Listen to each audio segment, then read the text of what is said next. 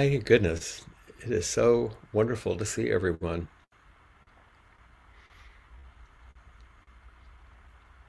So, so good. I'm adapting into a space that I'm unaccustomed to here, that someone has generously lent me. So uh, we'll do our best. Let's begin a bit of sitting.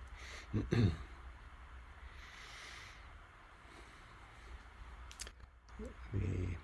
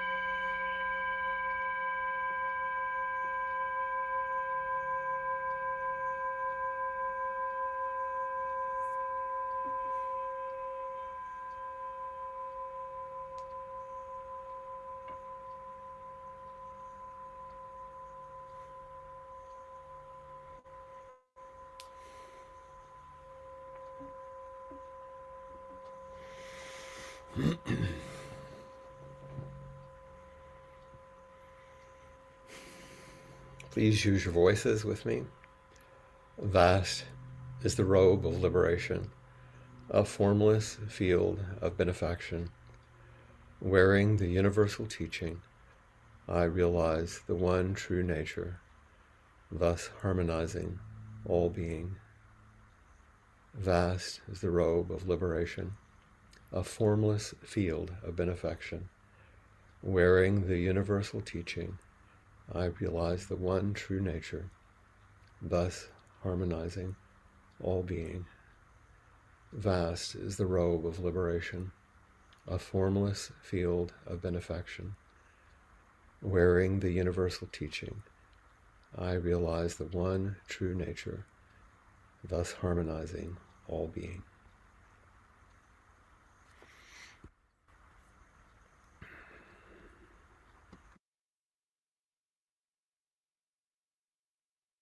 It's a little bit disorienting to be sitting in a seat that I've never sat in before. Um, are we still connected? I'm losing everyone.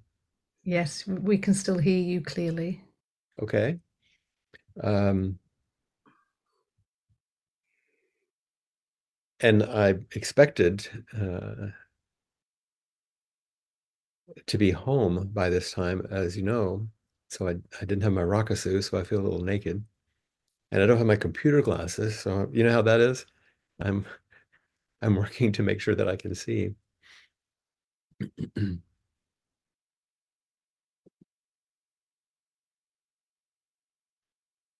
um, so Maria, it looks like people are frozen. Is it okay? You're not frozen and we can hear you, but unfortunately for you, things are a bit frozen. Yeah. Uh, I'm looking to see if anybody else is moving around here. Um, just I don't want. Everyone's waving at you, Flint, right now, so you Yeah, if can't. you can hear me, raise your hand. So a few people can, but they may be doing it and I can't see them because they're frozen. Oh dear. Okay. Well, should I just continue? Is it We can hear and see you perfectly clearly. So okay? Well, I'll assume things are going along, which is goodness, exactly what the situation is right now.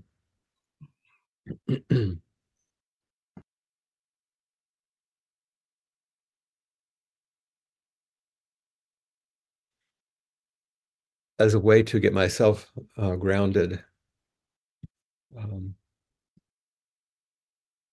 and to um, find a place to begin, I was reading as I often do, and I came across a beautiful um, three lines from Zenju Earthlyn Manuel, who is one of my Dharma sisters, Dharma Arab Blanches, as many of you know. And I'm going to read this as one statement and two questions, which I thought were remarkable because they seem to point to what I wanted to speak about. And they also reflected so much of what the three previous teachers in inquiry have spoken about. Here's the first statement: Zen rituals and ceremonies can act as a mirror in the dark unknown of the present and in the light of the ancient past. Then the two questions that follow: is there a willingness to look in the mirror and see a reflection of ourselves without any notions of Zen or Zen practice? And the second question: can we go through the flesh of the tradition as presented and taught to consider the bones? So I'll read it all through once more. I'm just going to change my these things go. Zen rituals and ceremonies, in other words, our forms also, can act as a mirror in the dark unknown of the present. The dark unknown of the present. And in the light of the ancient past. We sometimes think of them as different. The present is what's lit, and the past is what's dark. But our ceremonies show us what we're not seeing in the present in the light of what's been handed down to us. And then she asks, is there a willingness to look in that mirror, in the mirror, and see a reflection of ourselves without any notions of Zen or Zen practice, without narrowing down onto any particular thing, but to actually be in the present? And then the final question, can we go through the flesh of the tradition, the fleshy embodied reality of what we're taught, as it's presented and taught, and then consider the bones, what's underneath it? Because our tradition, at least the foundations of this tradition, which is taught in Soto Zen, is generally taught through rituals and ceremonies. Uh, Not because they offer you some like right way to do Zen practice, and that's some of what she's saying. Don't get caught in that.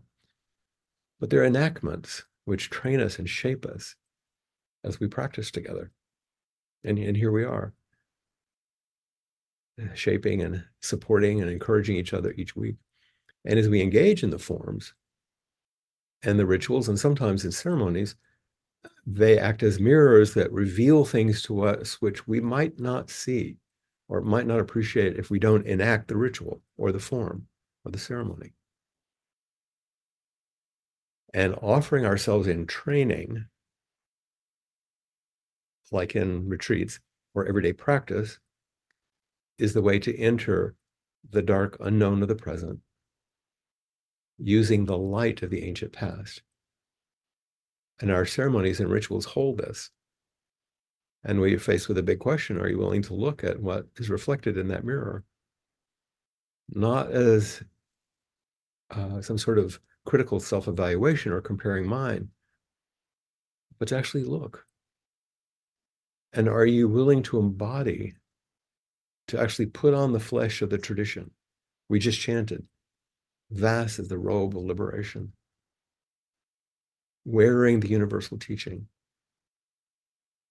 wearing it as it's offered, despite our reluctance or skepticism or whatever we might carry, and discover what the ancestors discovered over the past 1,000 years about the bones of this particular way. And as we come back over and over again, making those ancient teachings alive by our embodiment, we carry on the tradition without sliding into this just being a lovely support group or a psychological group or something for social discourse, which all are wonderful, but it's not really our practice. And it's important that we don't just make up standards on our own, as one of the old verses tells us. When Josh spoke in December, the title of his presentation was Our Life is Limitlessly Deep. He was pointing to this very thing, inviting us to look into the dark unknown of the present in light of the ancient past. And I would recommend his presentation and those inquiry encounters if you haven't seen that yet. And then between then and Suzanne starting us off at the first of the year, there was a talk given by the head student, the Shuso, in the UK right now, Judy Parfit, which I also would recommend to you. If you go to the Just This Zen community website and look on the resources, you can hear or see the talk by Judy called Stepping Over the Threshold. And she did a marvelous job of examining this willingness that Zen Shu's asking us about.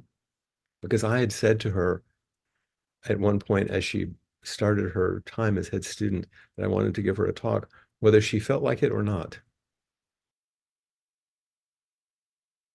And she unpacks beautifully the distinction between saying yes to a teacher in a wholesome way to step over a threshold, and what it's like to submit to someone in an unwholesome way and do something without discernment. She has a beautiful teaching. I would recommend it. And then Suzanne began the year with practicing with imagination, of course. And if you're going to hear Suzanne teach, it's going to be embodied imagination, which is the essence of all Thoto forms and ceremonies and rituals. And as you take those on and encounter others, you can, as Trudy said last week, dance to the end of love. It was wonderful the way that they, using the flesh of the tradition to touch the bones, enacting and embodying the present moment and discover that it is love.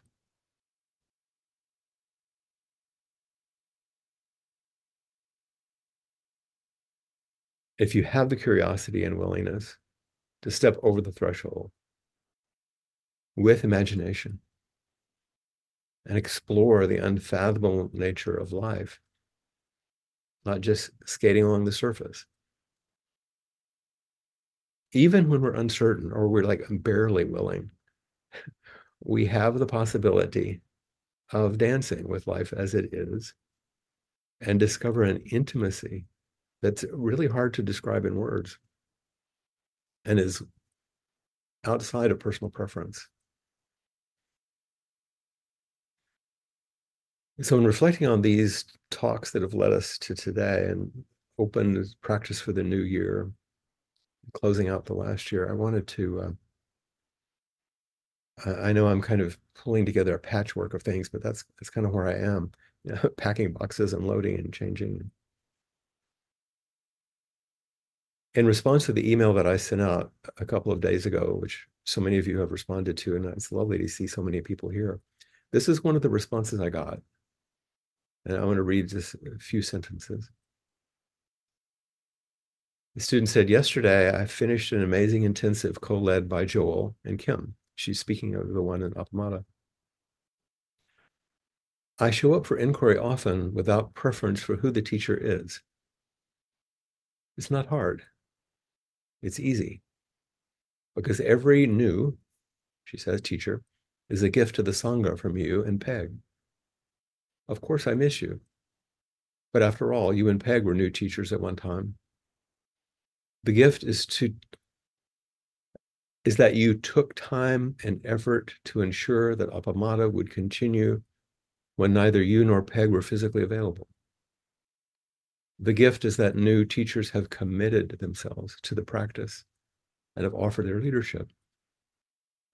The gift is that the relationship within our Sangha, and then she puts an S, Sanghas, within our Sanghas influences the way our teachers grow. That happens only when each of us shows up with an open mind. Our presence, your presence, is a gift to them and to the Sangha. What a generous and real reflection of what it means for all of us to help support and teach and encourage each other. And in the midst of my work with my family, primarily over the last month, and thinking about what I might say today, I'm pulling together many threads from many people in the Sangha because that's the tapestry I want to put together. I got another email from Ryan Van Wyck, who with Emily, I see Emily's here today, were the kind of really co-founders of the Awakening Together Zen community in Minneapolis, St. Paul. Some of you know these wonderful folks and many, many others who help support and encourage and weave together the fabric of that Sangha. Ryan and Emily helped start the Minnesota Trauma Project, and they had wonderful teachers coming to teach them, therapists there. But Ryan started coming to Madison for retreats. And then Emily started coming, and then they asked if I would come and teach for the Minnesota Trauma Project and provide some training for the therapist. And I politely said no. I wasn't interested in doing more psychotherapy training. But if the therapists were interested in a retreat for themselves, which would inform what they did as therapists, I'd be happy to do that. But I can't start another Sangha. I have enough work already. Well, things got out of hand. And now I guess it's been 6 or 7 years. I can't remember how many. And of course, it's a wonderful Sangha, and I've continued to go. And I'm telling you this because it's part of the context of a larger story about intimacy and about our forms and about what it means to be in a Sangha that is deeply expressive of this Soto way, not just a meditation group particularly. So the email that I got from Ryan, the subject line said, "A long percolating poem." Ryan is an amazing guy. He's a wonderful therapist. He's well trained, and he's in the army. He's like a guy, a real guy, and he writes the most tender poetry. So here's a little bit more of the backstory. Thank you for listening to my stories today, by the way. I'm sorry that I'm weaving, but it gives you the context. So way back 20 some odd years ago at the Austin Zen Center, some of you know, and I don't want to go into it too much, I began the process for Dharma transmission. Because of certain personal and political things, it stopped. But around the turn of the century, it's weird to say, I had started sewing a brown okesa for that ceremony that never happened, and it was only partially begun. It's all cut out, marked, and I had sewn some of it. So it went into a box and was stored for nearly 20 years. Then when I was offered the opportunity to complete Dharma transmission, as you know, just a couple of years ago, with Peg's generosity and Victoria Austin from the San Francisco Zen Center, um, a new okesa was provided for me, which was beautiful, and then secondarily, as an immense gift, Ann Johnson, the sewing teacher in Milwaukee, and for many of us, sewed another gorgeous okesa, which I've worn just a few times now, which I love very much. So that's a little bit of a background.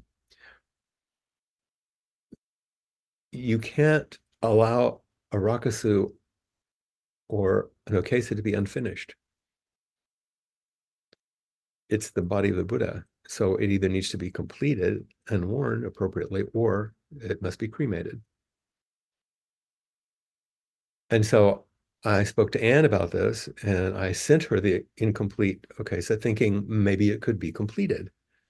And she generously offered to consider this, and maybe someone else would be in line for use of this okesa. And she kept it for a year or maybe more. I can't remember how long.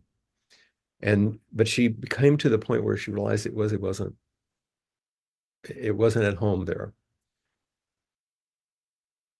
Ryan and Emily were in Milwaukee. They gave her the fabric. They brought it to the Twin Cities. When I was there in the fall, they gave it to me.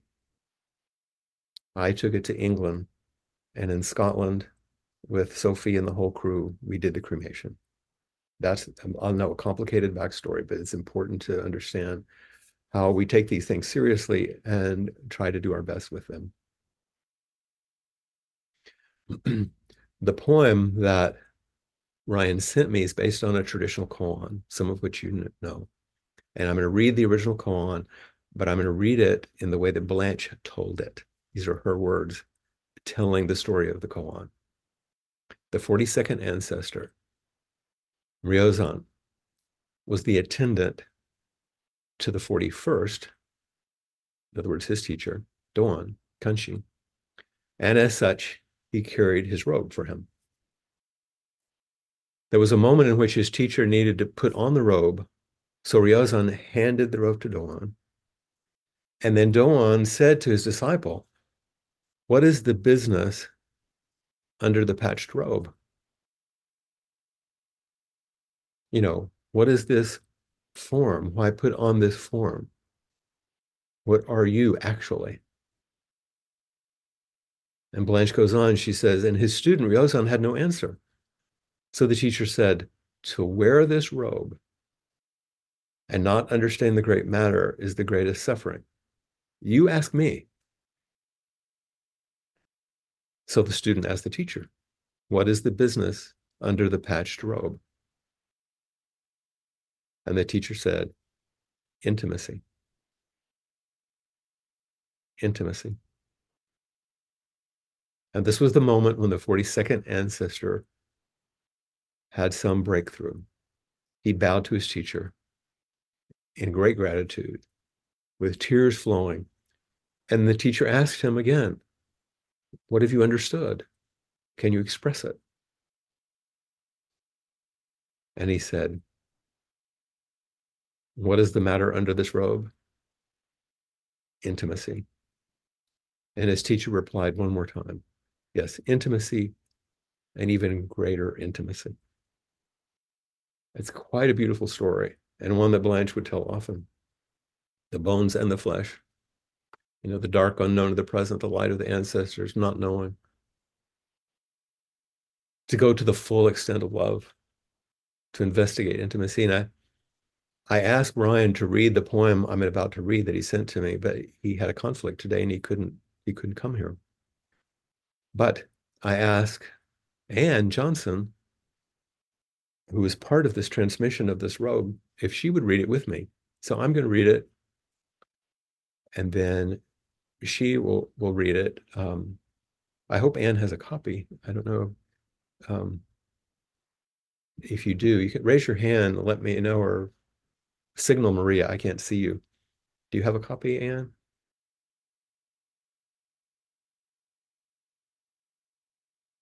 You getting anything, Maria?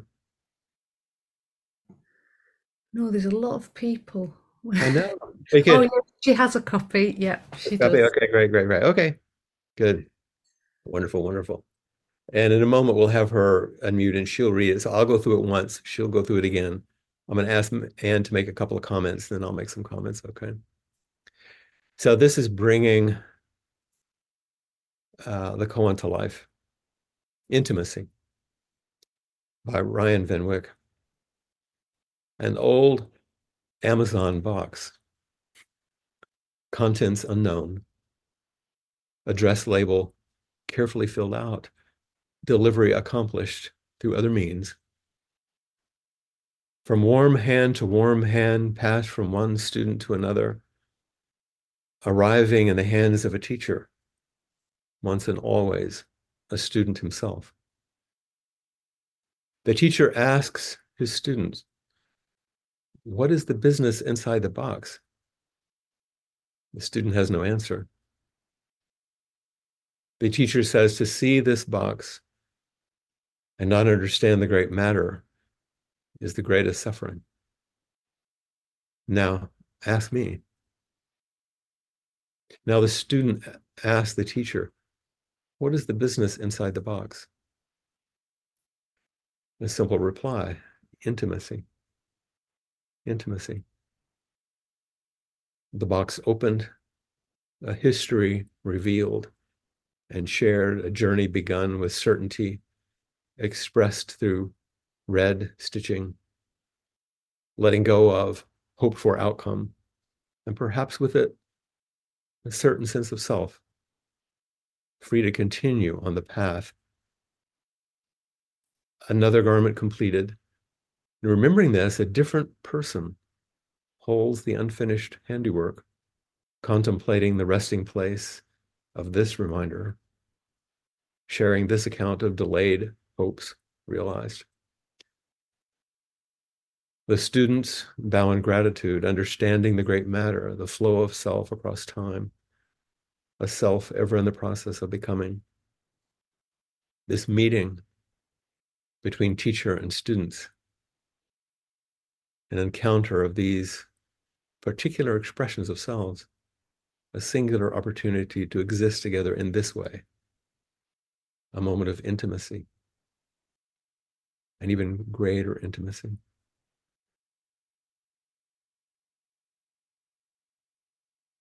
And Anne, would you unmute? Intimacy by Brian Van Wyck. An old Amazon box, contents unknown, address label carefully filled out, delivery accomplished through another means. From warm hand to warm hand.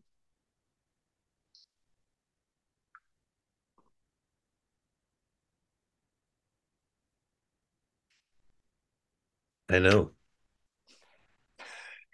Passed from one student to another, arriving in the hands of a teacher once and always, the student himself. The teacher asks his students, "What is the business inside this box?" The students have no answer. The teacher says, "To see this box and not understand the great matter is the greatest suffering."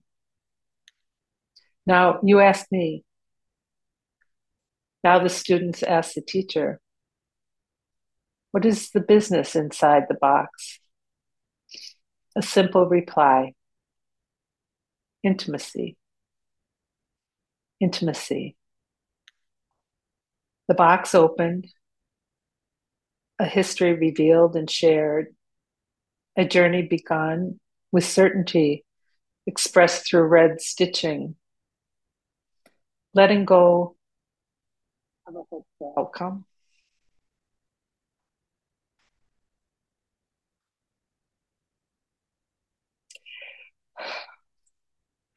And perhaps a particular sense of self, freed to continue on the path, another garment later completed.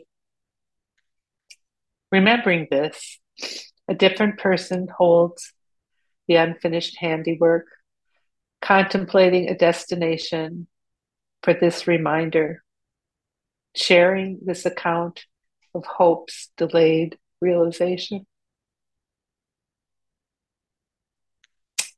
The students bow in gratitude, understanding the great matter, the flow of self across time, ever in the process of becoming. This meeting between teacher and students, this encounter of these particular expressions of selves, a singular opportunity to exist together in this way, a moment of intimacy and even greater intimacy. As it is now. Note What? to self: always have a Kleenex box. Oh, I know. I didn't. I don't have my name. What what moves you in this? It's boundless. That's a fine answer. Yeah, should I stop right there? Boundless. But do say more, yes. Yeah. I want to say one interesting thing about your introduction to all this, Flint, and it's like each sentence you said, I want to say, "Stop. That's all of it. Stop. That's all." Like there's so much right there. And then the next one was like, so um, and I simultaneously had this urge, and it wasn't until you got to the end I thought it was so interesting. I had this urge to get up and do like an old Girl Scout call and dance where I'd go, "Hey ho," and you dancer, "Hi ho," and we would just like dance. Like that just kept coming up. And then to hear Trudy's last line was Right. like, oh, perfect. So the profundity of the light in the past and the dark in the present and the forms and the practice and life and letting go of it all is just beyond words. And then, for people to know, it's another whole long story. Ryan and Emily were here to sew this past weekend, and Ryan casually mentioned that he had written this poem. Um, and so it's just the dance has continued. And for me, the poem, of course, is very intimate because I could picture the Amazon box that rested in my sewing room. I can picture um, Ann L., the sewing teacher at Appamada, Filling sending it it out. to me. Yeah, you know, so I feel like, so I can visualize so much of this, and Emily and Ryan filled in some of the blanks about, the four students with you opening it. So on a real mundane level, or you can see all the pieces. And what moves through me is, um, keep it real short, but letting go of a hope for outcome, freed to continue on the path. And there's a certain intimacy between Flint's and my history about that this all speaks to. And and to me, it's that I stepped onto this path at a time in my life that was so painful. And Flint was able to meet my pain in such a different way as a Zen teacher with his deep psychological wisdom. And it's basically, been a path of unraveling these projected ideas of what life should be and what the path should be, and entering into just being intimate with my life. And yet it's a hand in the glove, the path and life are inseparable, um, going both ways. So the tears are tears of deep gratitude to see that Okesa as a symbol of my life and path transforming and being freed to be burned and then to enter into boundlessness. So thank you. Thank you for your teaching. Quite beautiful. And it's such a, it was such a connector from the Austin Zen Center where I began, then to Appamada, then to Anne, filling it out, to send it to Anne sending it to, then coming to England, that everyone is included. You think it's not my Okesa, it's not my story. It's the story of intimacy. In a second email I got from the student who'd sent me the one about all of the teachers coming to lead inquiry, I thanked her for it, and she sent another email back saying, and this echoes what Anne just said, Soto Zen endures because new teachers arise and new sanghas are created or established. And sanghas have new members, and they're energized to practice for the benefit of all beings, she puts in quotes. Teachers change, but the core teachings change only to accommodate contemporary needs. We have a lineage because we accept and practice with a succession of teachers. Without a succession of teachers, there would be no lineage and no transmission of the Dharma. Our Sangha is part of this vital cycle of keeping the Dharma alive and flourishing. Our Sangha is part of this vital cycle of keeping the Dharma alive and flourishing. Without students, there are no teachers. Without teachers and Dharma, there's no lineage to continue. Simply by showing up with an open mind, we contribute to the flourishing of the Soto Zen legacy.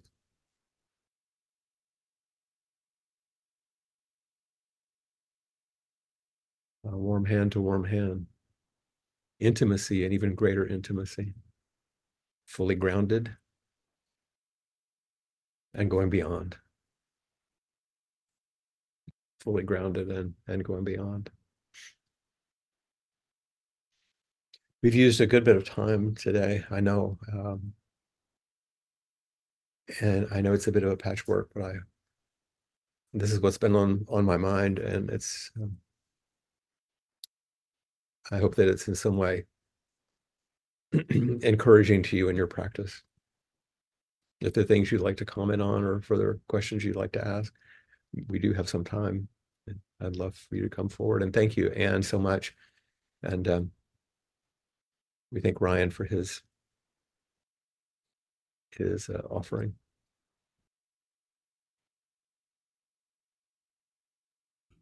Hi, Michael.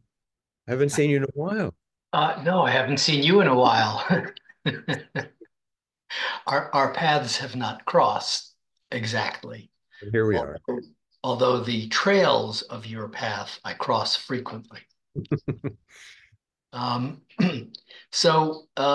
I just have a question, which is in this path, how do you view the role of practice discussions?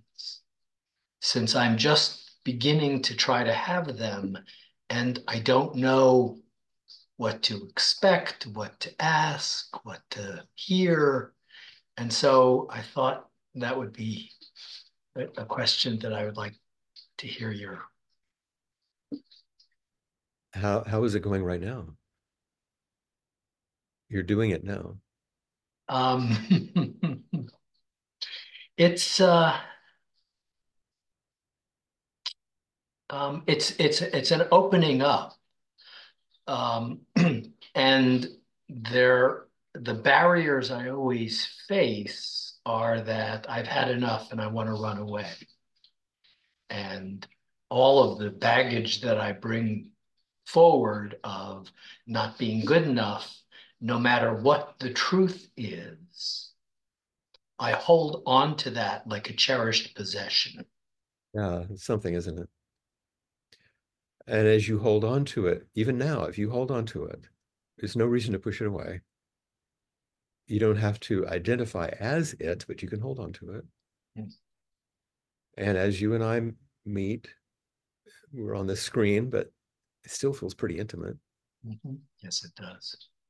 Can you let our voices and you seeing me and me seeing you sit next to that other thing that you cherish? Let them come together without dismissing either.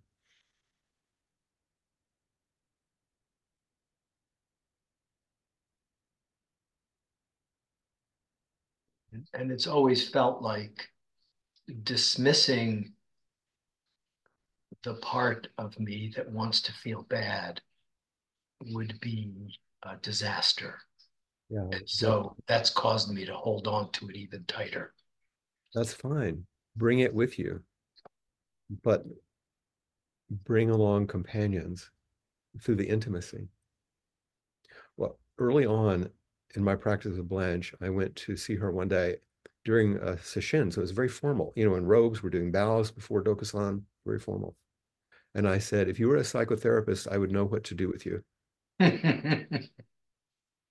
I don't know what to do with you. And she basically laughed and said, that's what we discover together. I don't know either, but I trust the meeting. You don't have to become anything or get better at anything. Just bring yourself wholeheartedly. And if you can only bring yourself 20% wholeheartedly, there'd be 100% that 20%.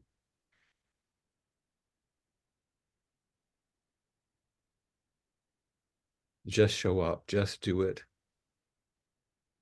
Like I told Judy about the Dharma talk, even if you don't feel like it and you feel like you want to run, see what it's like to stay investigating the tenderness of wanting to run.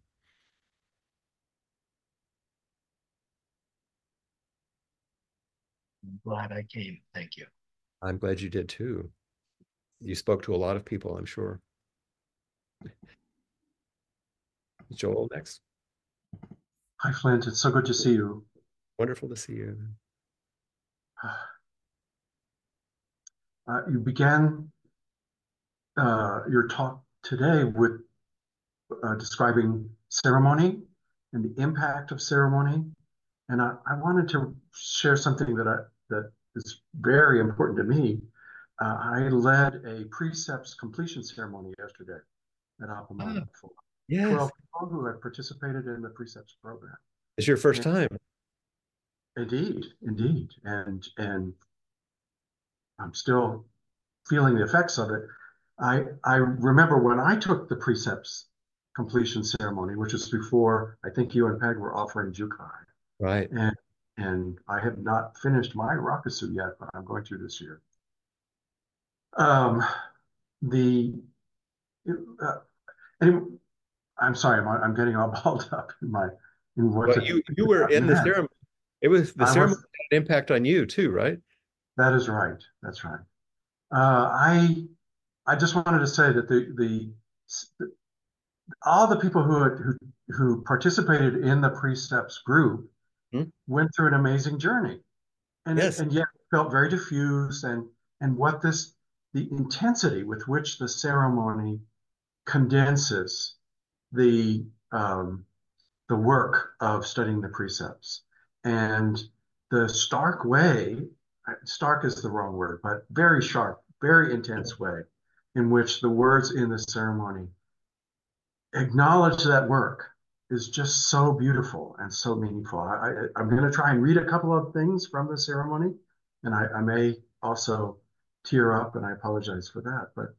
Well, you're, But and I'm say you're the fleshy business of you're coming to the bones now. yes, thank you. So as preceptor, I read 3 times after people have uh, said the words of the Soto Zen confession. You have gone beyond the karma of body, speech, and mind. And that's at first that struck me as strange in the ceremony, but then I remembered that people have been doing work to go beyond the karma of body, speech, and mind for a year, and this is this is like bringing it together in a very condensed point. And you have been freed from hate, greed, hate, and delusion. And later, these you have received Buddha's precepts and are a child of Buddha. Now you can really work for all beings. Yes. So I just wanted to share that, and thank you and Peg for what you did to construct the ceremony in the way that you did from the sources that you had, and for making it available to us to carry on in this incredible thing you said, that Soto Zen can survive because students and teachers come forward. Yes. And there's a distinction that I'm reading between the lines. I'm not putting words in your mouth, but I think that you've gotten it, which is the precepts are not mine to give, but people can receive them, Yes, can take yes. them and take them on. I have something to give as a Dharma transmitted teacher, which is I can situate you in the lineage. That's a little something I could do ceremonially, but the precepts are free. And so we wanted to make sure there was a ceremony in which those precepts were seen as freely given and freely taken. And then Mm-hmm. later on, if someone will actually be situated in the lineage in a formal way, you could do that too. But Mm-hmm. yeah, I'm glad that the ceremony is coming back to you now deeper and as you offer it and receive it. It deepens you as a teacher. Yes. And just that without the ceremony, the the the work of everyone who was engaged in the program might have just drifted away. Yes. Yes. That's why they call it the Buddha seal. Yes. Yes. Thank you, Flint. Thank you for your wholehearted offering and for leading this group for this year. It's a big effort. I appreciate it deeply. Thank you. Right? I want to see Jeff there too. Oh my gosh, that's great.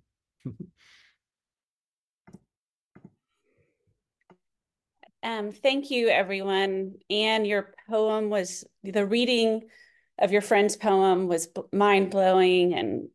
And Michael, it's so good to see you. I, Flint, the story you told the koan about intimacy being the most important thing and intimacy beyond intimacy leaves me wondering if I actually really understand what intimacy is. Oh, sorry. Um, it's confusing. Jake, shh. I think I have a narrow perspective of what intimacy is. And hold on. Someone's at the door. Can you help me understand what you mean? Because it's not just between people, it's between the present. And I feel like I'm going to leave this feeling a little uncertain about what you really mean from intimacy. And I just need a few clues to help me open it up a little bit more. Well, you're doing a good job, actually, of what you're saying. And the not knowing is nearest. Not knowing is what is most intimate. The not knowing keeps it alive. Otherwise, you make it into a thing. You know that it's not an intimacy that is sentimental, personal, erotic, none of that stuff. There are certain kinds of intimacies, but we're talking about where you and the present moment meet each other. And then it's inconceivable. It goes beyond. It's hard to have those words. So staying with the unknown, not the dullness or confusion, but the where you're on that edge of what is this into what does it mean to be actually in my life and with this person and with this situation and with myself. What is this? That question is the great matter, out of which he says, to not understand what's under this robe is the greatest suffering. So you have to realize that, it's about intimacy. It's about meeting each thing and each, but it's more than that, because it's dualistic when I say, like, there's a thing and me. Right. So keep the curiosity open. And because you're a writer and because you love poetry, you know that as you course between the lines of some of these beautiful poems, you're awash in it and you just can't name it. And that's appropriate. Keep dancing to the end of love. Mm-hmm. What a joy to see you. Likewise. It's a joy to see everybody. I see so many old friends on the screen. I'm in the UK, which is where I live now, and I'm not at home. I'm away working, which explains why I actually have time to sit by myself at this time of day. So thank you for having me. Yes. I was really intrigued by your email, which you said you were going to talk about. I think you said you were going to talk about lineage.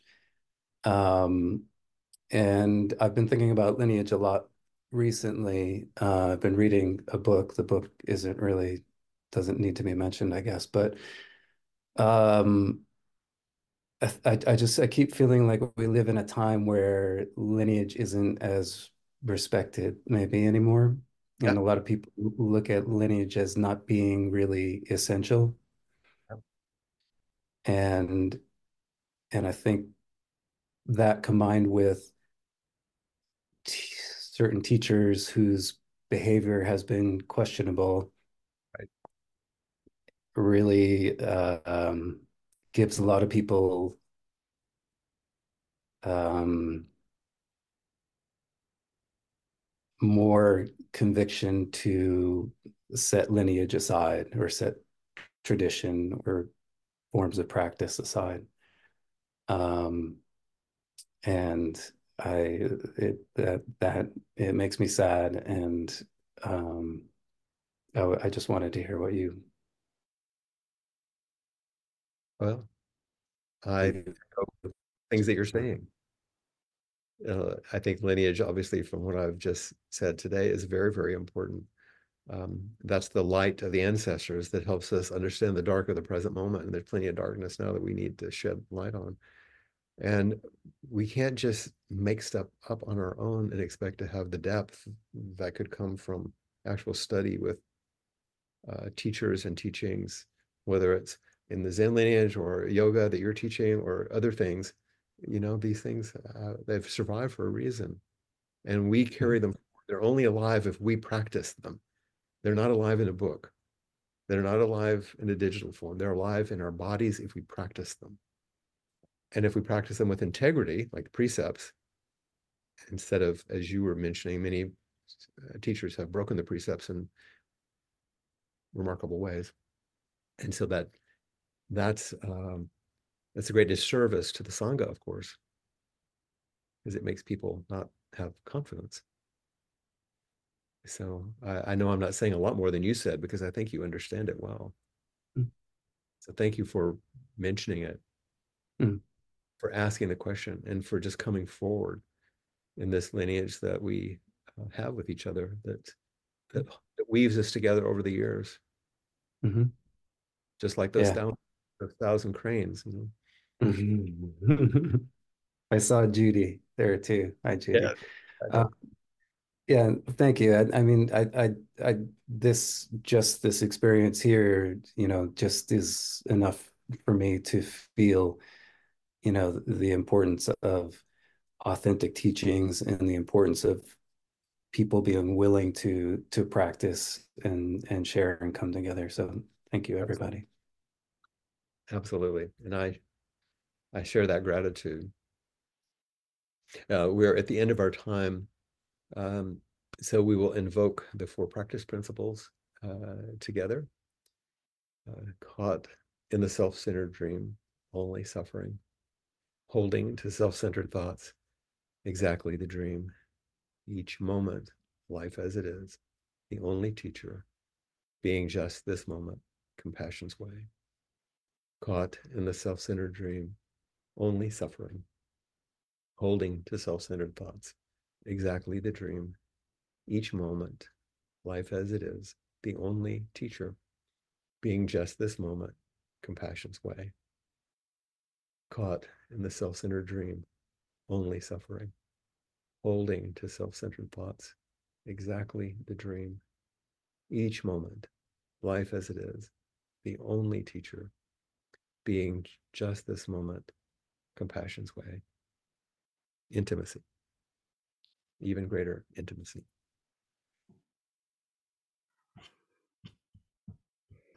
Thank you so much, Flint, for joining us all amongst all your various boxes. And thank you to everybody, for teachers and students that just help support and keep all of this alive. Thank you all so much. And if you'd like to offer dana to Appamada, please do go to appamada.org/contribute. Thank you all so much. And if you'd like to continue for a further 30 minutes, please pop yourself into gallery view and I'll join you in just a moment. Thank you all. Thank you.